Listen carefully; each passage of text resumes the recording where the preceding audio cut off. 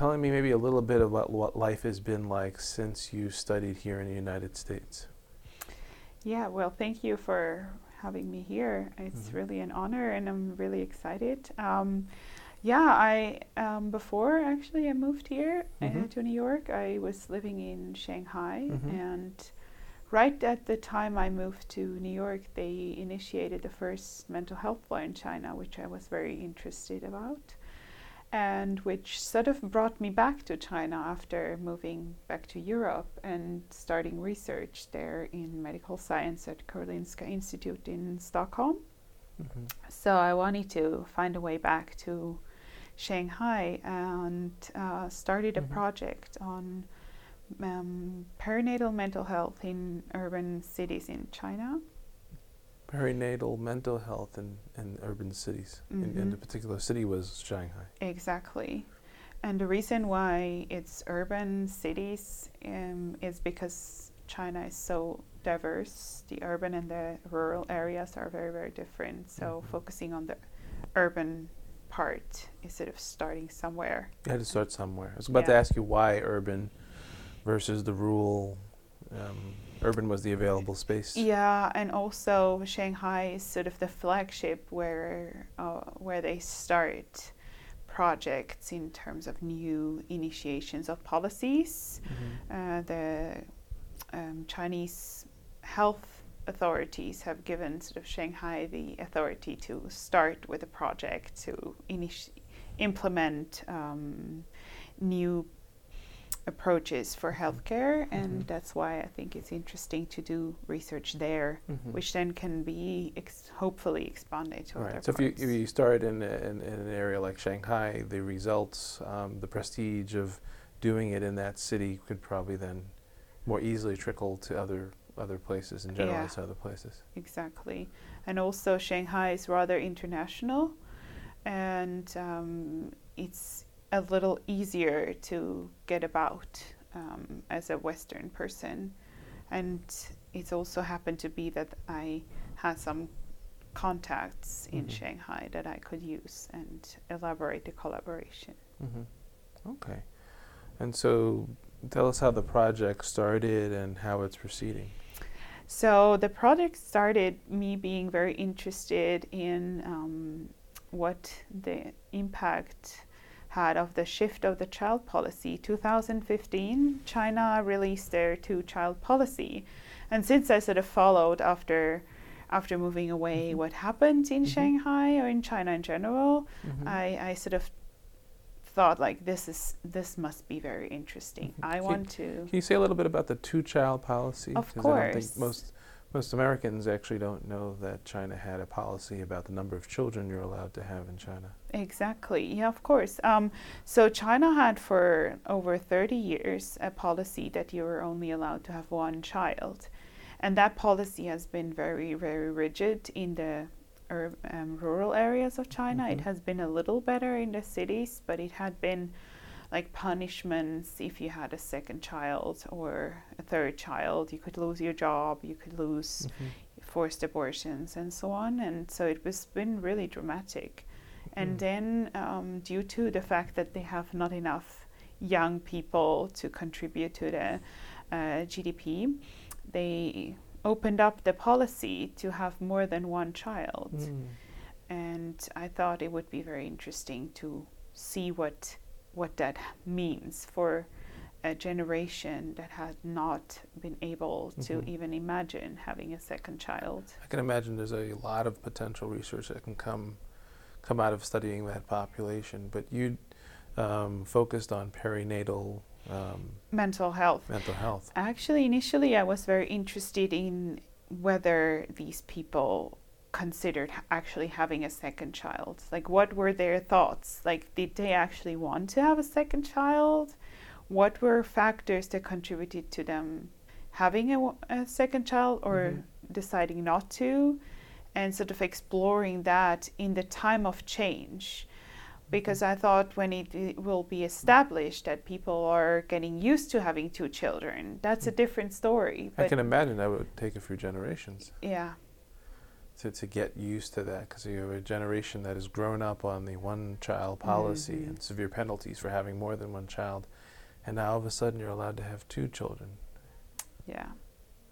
And actually what they've seen, which is quite interesting, and they have not expected that, as they, meaning the government, that they have a decrease rather than an increase in children being born.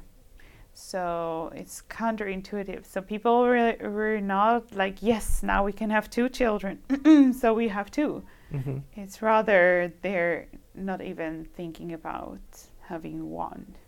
Wow, so you finally get the opportunity to have more children, as many children as you want, and now everyone's... Actually, not as many as you want. Not you as can many. have 2. Well, It's still restricted, so... That's restrictive, but Yeah. you know, going from 1 to 2, that's a, what is that, 100% increase? Yeah. And so Exactly. there's a freedom that didn't exist before, Yeah. and a decrease. That'd be interesting Yeah. to study as well. Exactly, yeah. And like, what are the factors that contribute to why it's a decrease rather than an increase? All right.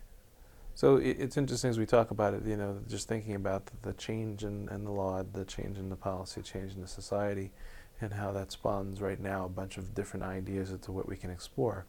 But you've been exploring something.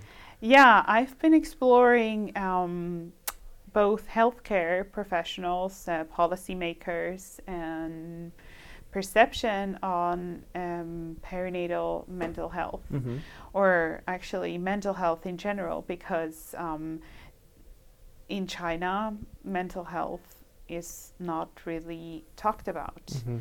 And that is for many different reasons. One of the reasons that obviously is not at all talked about in China is the Cultural Revolution and the trauma from the Cultural Revolution.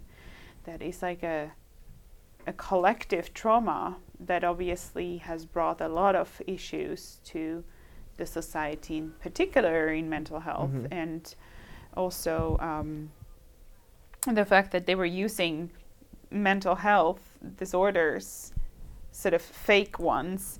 Yeah, your neighbor is crazy, and then this person could be locked up in a mental health hospital. That sort of fear of being exposed as somebody who has mental health problems is there. So there is a huge treatment gap, meaning there is very little people seeking help for their mental health problems or disorders. So actually in global terms, China has the biggest gap between people who need care and people who access care. So it's only a little more than 1% of the people with 1%. Yeah. I've heard numbers in the United States that maybe only a third of the population that needs mental health treatment goes and gets it. Yeah. And you're saying that 1% of the population that needs it in China is getting it. Yeah. That's a huge gap. And those who get it, what do they get?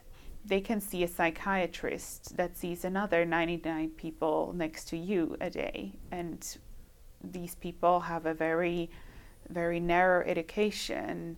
They only are trained about severe mental health disorders such as schizophrenia or bipolar disorders, but not really about common mental health disorders.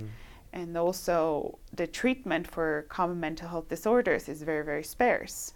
Is many more resources for the, or many more, just the resources that are there are in inpatient hospitals for people with severe mental health disorders, and almost no hospitals or outpatient clinics. Okay, so the resources that are available are mainly available for the very severe. Yeah.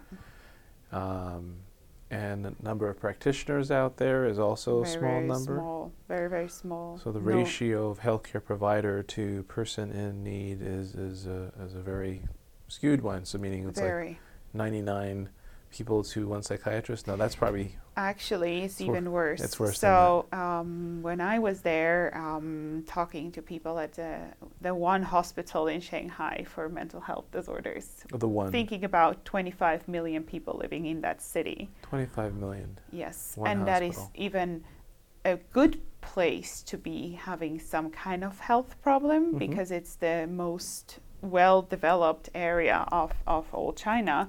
They have 10 trained child psychiatrists for 25 million people. Just sort of the numbers are Wow, just 25 million. Yeah. And there's just 10. And that's one for every 2.5 million. So right. Yeah, treatment gap is really a big problem. Mm-hmm. And so I was really inspired by the work of a guy called Vikram Patel. He's a professor at Harvard, and he has written a book, among other things, that is called Where There Is No Psychiatrist, working with more community-based care for people with mental health disorders. And I first, before being able to actually do something about where there is no psychiatrist, I wanted to see like what is the perception of the people, the care professionals, the people who meet women during their pregnancy and the postpartum period about their understanding of mental health. And because there is so little training and because it's so stigmatized, and because of the Chinese culture of not really looking at mental health as a disorder that is not simply just a physical one, the difference between perinatal, like pregnancy, postpartum period, and mental health in general, such as anxiety and depression, and the more severe disorders such as bipolar, schizophrenia, is very blurred. So people that I've interviewed, healthcare professionals, they couldn't really distinguish between severe mental disorders, mental health in general, and then this specific area that I'm interested in looking at, which is the pregnancy and the postpartum period. So that was an interesting encounter, because thinking about like where do they stand and what does it help if I come and talk a lot about perinatal mental health and they don't even know what this, or they never encountered What this. do you attribute, or what can you attribute to that lack of ability to distinguish between the different levels? I think it's mostly lack of awareness, lack of training. The concept, when you actually then talk a little more in detail about it, they did have some case examples that they encountered. They just simply didn't really know what this actually meant and how many women there actually are suffering from it. It's also just they have no time. The professional awareness, training experience is very limited, and that's in a population larger than many nations, in just one city. Yeah. Interesting. And I think so. From their feedback, they were aware that what would help would be to train people more, to have more resources available. So the ideas how to improve the status quo was really good. They really knew what was needed. Yet, where the resources coming from? Resources in terms of funding. Yeah. Who will pay for more professionals? Who will train those professionals as well, because there is nobody that has this experience really, because there is no education for psychologists at all, and the psychiatrists have this, as I mentioned before, very limited training in more severe disorders that also show physical symptoms, which is why I think it's easier to talk about those, because you can actually see something. Right. Yeah. So those 10 psychiatrists for 25 million people. For the children, but it's not that many more for adults either. I see. Yeah. Maybe another 15 or something. Yeah. Probably at most. So Where are they getting trained? Where are these psychiatrists? Are they getting them in American universities? No, or they get trained in China. in China. But it's also a very low prestigious specialty because it's so stigmatized with mental health. No one in wants to China. go into that area. Nobody wants to go in there. It's not very well paid, and you have to see so many patients. And the patients obviously aren't the nicest people either, because they're very severe disorders. And they often don't have a lot of money, so Yeah. the resources don't come from there either. Exactly. In some ways, it sounds similar to some of the dilemmas we face here in this country, where the resources to pay for the mentally ill generally coming from the government. Big pharma is not doing that unless they're being able to benefit from the medications that people are taking. Exactly. Great. Can you tell me a little bit more about this study and how it's going? Yeah, so it's going pretty well. Since I've always also been able to interview some women that were pregnant or had a child already, and about their experience. And I think that was actually very, very rich data to get. And I've been positively surprised, how open these women were to share their stories.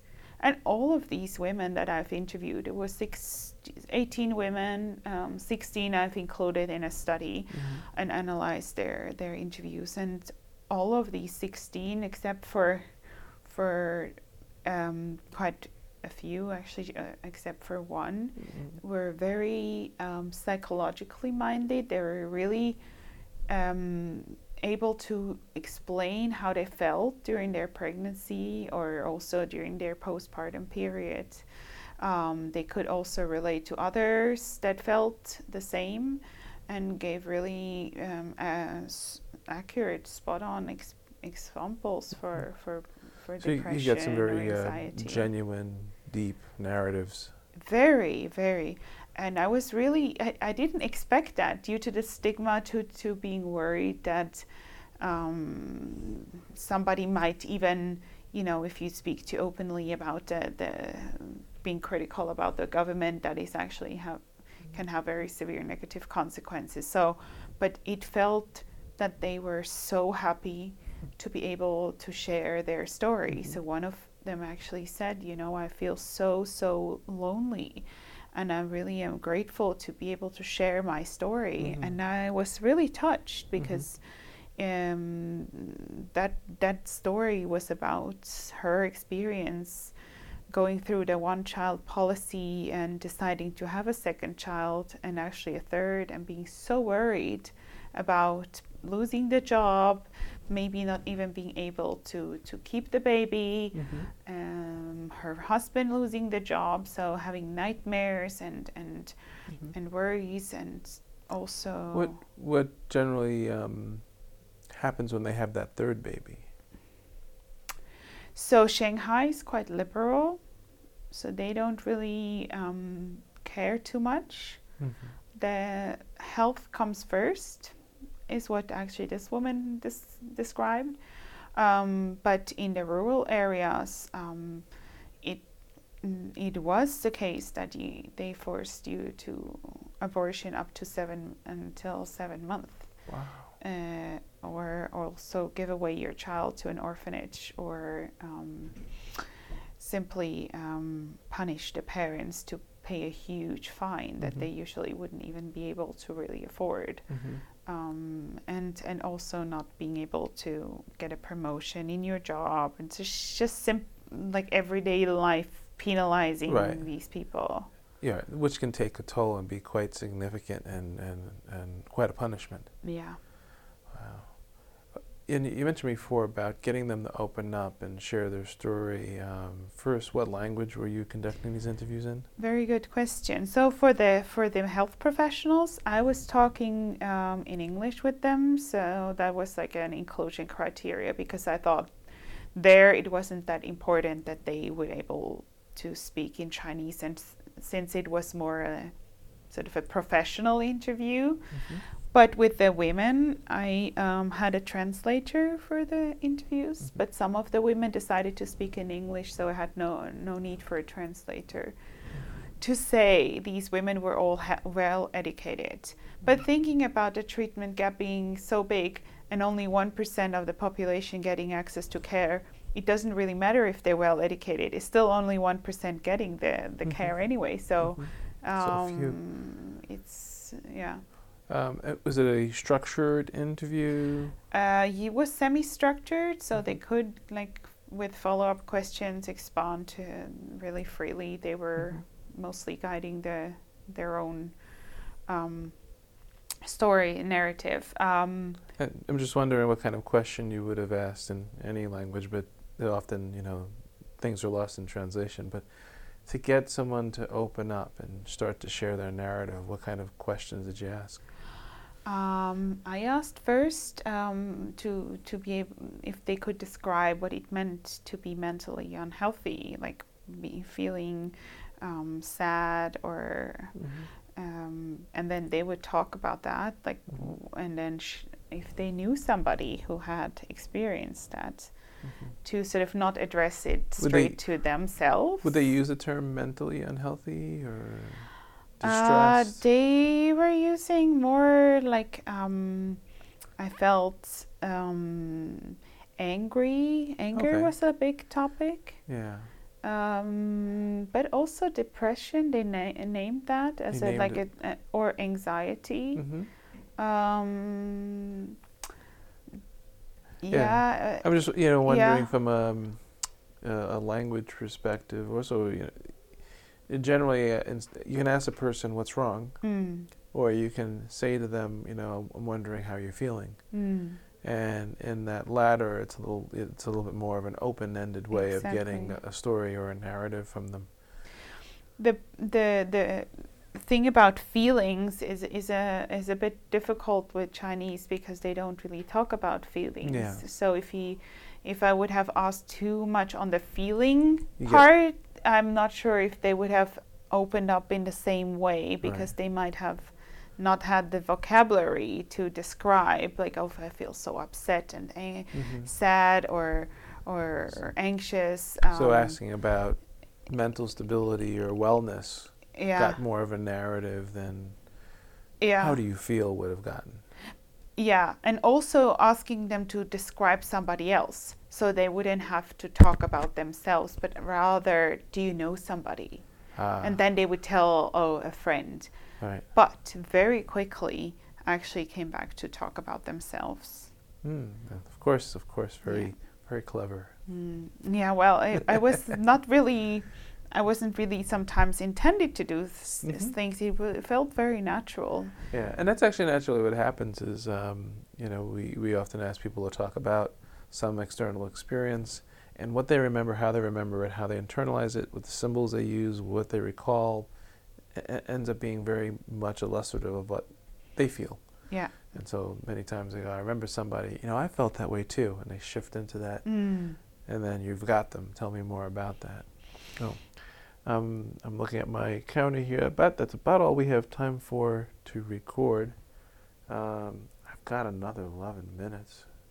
Anything else you wanted to go into? I think I would love to go into what they shared was the reason why they felt depressed or mentally unhealthy during the perinatal period, which I think is really interesting and a very culturally specific thing. Of course, it's also a thing in other countries, but not as in that extent, I would say. So in these women, they were sharing that what they considered being a cause for their mental health disorder during the pregnancy and postpartum period was their mother-in-law. And that is actually like a cultural thing in a nutshell, because in China, after giving birth, the parents-in-law move in with the new couple. And these parents-in-law might come from the countryside and have very different perception of parenting, perception of any, literally two worlds coming together and living in a very limited space, because Shanghai is very expensive. So this causes a lot of tension. And research has also shown that people who have their in-laws at home, that the perinatal depression has increased. And of course, we know about that figure of the mother-in-law from Snow White, from fairy tales, but it's really a extreme situation in China. And just the presence of in-laws increases statistically the chances of perinatal depression. Yeah, because there is a lot of tension, and in China the family is so core. It's not like in the Western societies where you live independently. You really have to. It's not an option. No, and it's also the case that you have to provide for the elderly. For financially, they have no pension, so that's also why Chinese families really favored a son, because then you could sort of survive because your daughter-in-law would move in rather than your daughter would move away and you're left behind with nobody looking after you when you get old. So and with this one-child policy, you have only one child, then you want to have a boy, and that is another layer of a huge problem in China. But these parents-in-law and also the parents, there's so many eyes on the one child, and now they get these one-child policy kids get their own kids, but they never really grow up. They're still like kids when they get a child, and the grandparents take care of the child, and that's a traditional thing in China to do. But I was wondering whether the fact that they are from this one-child generation, and we're only allowed to have one only child, that they almost see their grandchild as their second child they never were allowed to have. And so maybe one reason why they're so engaged in that grandchild. But what does it mean for that one-child policy kid that has now to share the attention and love with a new baby? Wow, expanding the mind. This area is ripe for research and better understanding of the effects. And I think we're going to, see a lot of effects, a lot of rippling effects. I know we see in this country an increased amount of stress around step family or family in-laws, being around more judgment, more intervention, more room for conflict, multiple worlds coming together. Right. So I can see how, especially if that increased stress can lead to increased incidence of depression. Yeah, absolutely. Can you tell me just a little bit, got a few minutes left, a little bit about the Karolina Institute? Yeah, the Karolinska Institute is... Karolinska Institute, even better. It's a medical university, and it's situated in Stockholm, the capital of Sweden, and it's world famous for its place for the Nobel Prize in medicine and physics and chemistry. So every year a body of people, professors from Karolinska Institute and the Royal Academy of Science is selecting a Nobel Prize winner, and that's been done in Stockholm. And Karolinska Institute selects the Nobel Prize winner in medicine. So that's why it's quite a nice place to do research, to be there, actually able to go and listen to the Nobel Prize winners' talks. They have a lecture before the ceremony at Karolinska Institute every year, and students from all the universities in Sweden, but also especially the ones from Karolinska Institute, can be involved in the Nobel Gala, and also win tickets for the Nobel Prize Gala. And I was a lucky a lucky person to actually have been a winner of these tickets. So I was at the gala this year, or last year actually. So I've seen 2 women present their prizes, which was really a nice experience.